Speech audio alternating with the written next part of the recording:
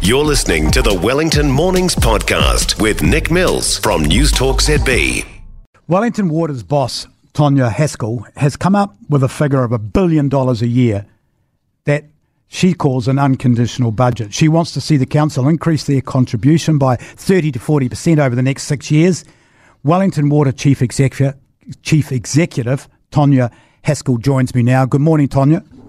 Good morning. Okay, let's start. How are you feeling, firstly? Oh, great. Good to get our $1 billion out on the front page of the Post, so at least we're all out there. Okay. Are we at breaking point? Breaking point, no. We have a lot of challenges ahead of us, but we've got a lot of people in this region that are dedicated and fully intentional on doing the best we can with what we've got. When and how did you come up with the $1 billion figure?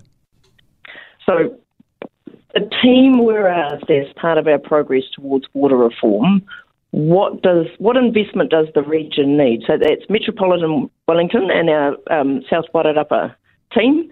What investment is needed? And if you take away affordability and you take away deliverability, what would that number be?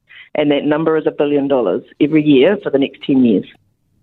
Oh, so you have come up with a time frame. So you say it's $1 billion a year for 10 years. That's $10 billion. Correct. Wow. Is that a wow figure?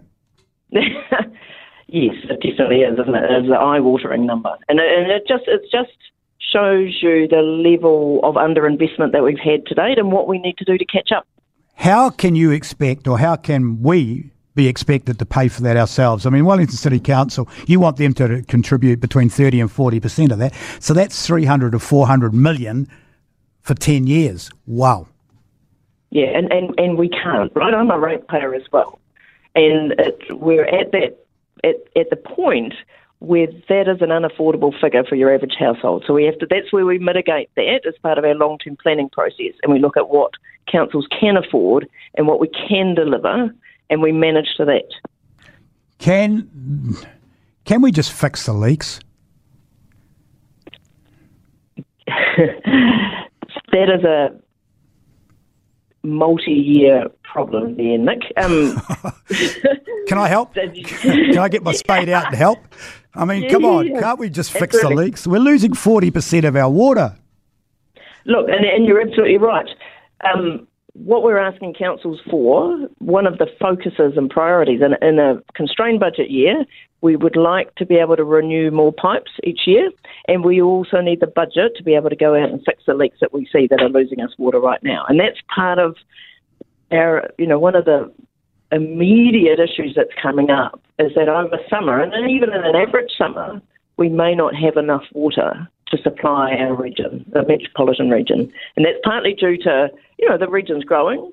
It's partly due to the fact that our people, you and me use a lot more water than we probably should, but we're also losing about 50% out of our pipes and on our private side leakage. So absolutely, leakage is a priority for us. You speak for yourself, Tonya. I have a very quick shower, so I know the region. Good on you, mate. Appreciate it. Thank you. I know the problem, so I'm mindful of it.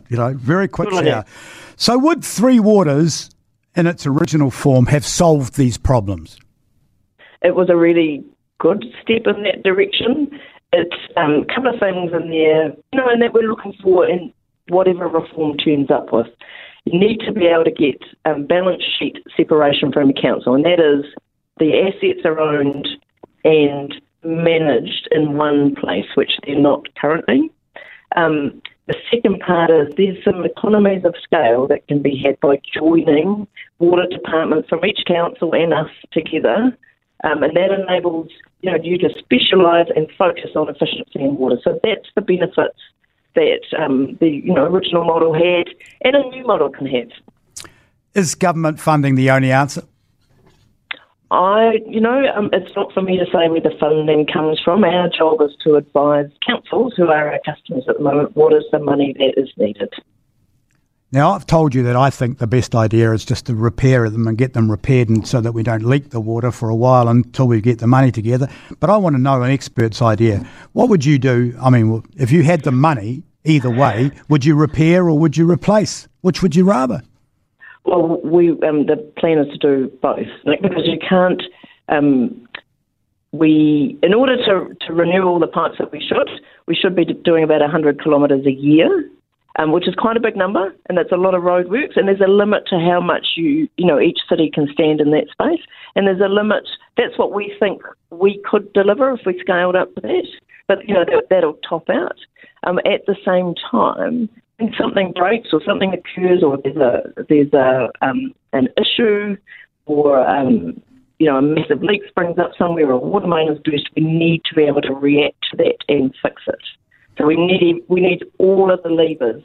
To me, it looks like a big game of the whack-a-mole, but with water, guys. We're trying to hit the hammer all over the place. We need to, if we got enough funding, we would do all of it, all of the above. Tonya, thank you for joining us this morning. For what it's worth, people that I talk to think that you're doing a great job and you're trying and you care. So congratulations on that. I think it's about time we had somebody in that position that is trying to sort the damn problem out rather than put it in another file in another room. So I appreciate it, and letting you know that people are thinking that your intentions are good. Appreciate that, Nick, and I'll pass that on to the team because we need good news from any source. Okay. Thanks, mate. All right, take it easy. Thank you, Tonya Haskell. See ya. Tonya Haskell there, who is the CEO of Wellington Water, and that's genuine. I hear it from a lot of people in different walks of life that are have a connection with Wellington Water and have problems with it. We've all got problems with Wellington Water. We've all got leaks. 2,700 of them. So we've all got it. For more from Wellington Mornings with Nick Mills, listen live to News Talk ZB Wellington from 9 a.m. weekdays or follow the podcast on iHeartRadio. 90% of parenting is just thinking about when you can have a break. And when you do take a break, enjoy the Parenting Hangover podcast. They go together like a tutu and jandals. We've said from the get-go, we ain't parenting experts, but it's cool to hear, what is your neighbour doing? What do they say? A problem shared is a problem halved. Oh, that's good. Not that my children are problems, but I feel better talking about it. The Parenting Hangover with Clinton Jordan. New episodes every Thursday on iHeartRadio or wherever you get your podcasts.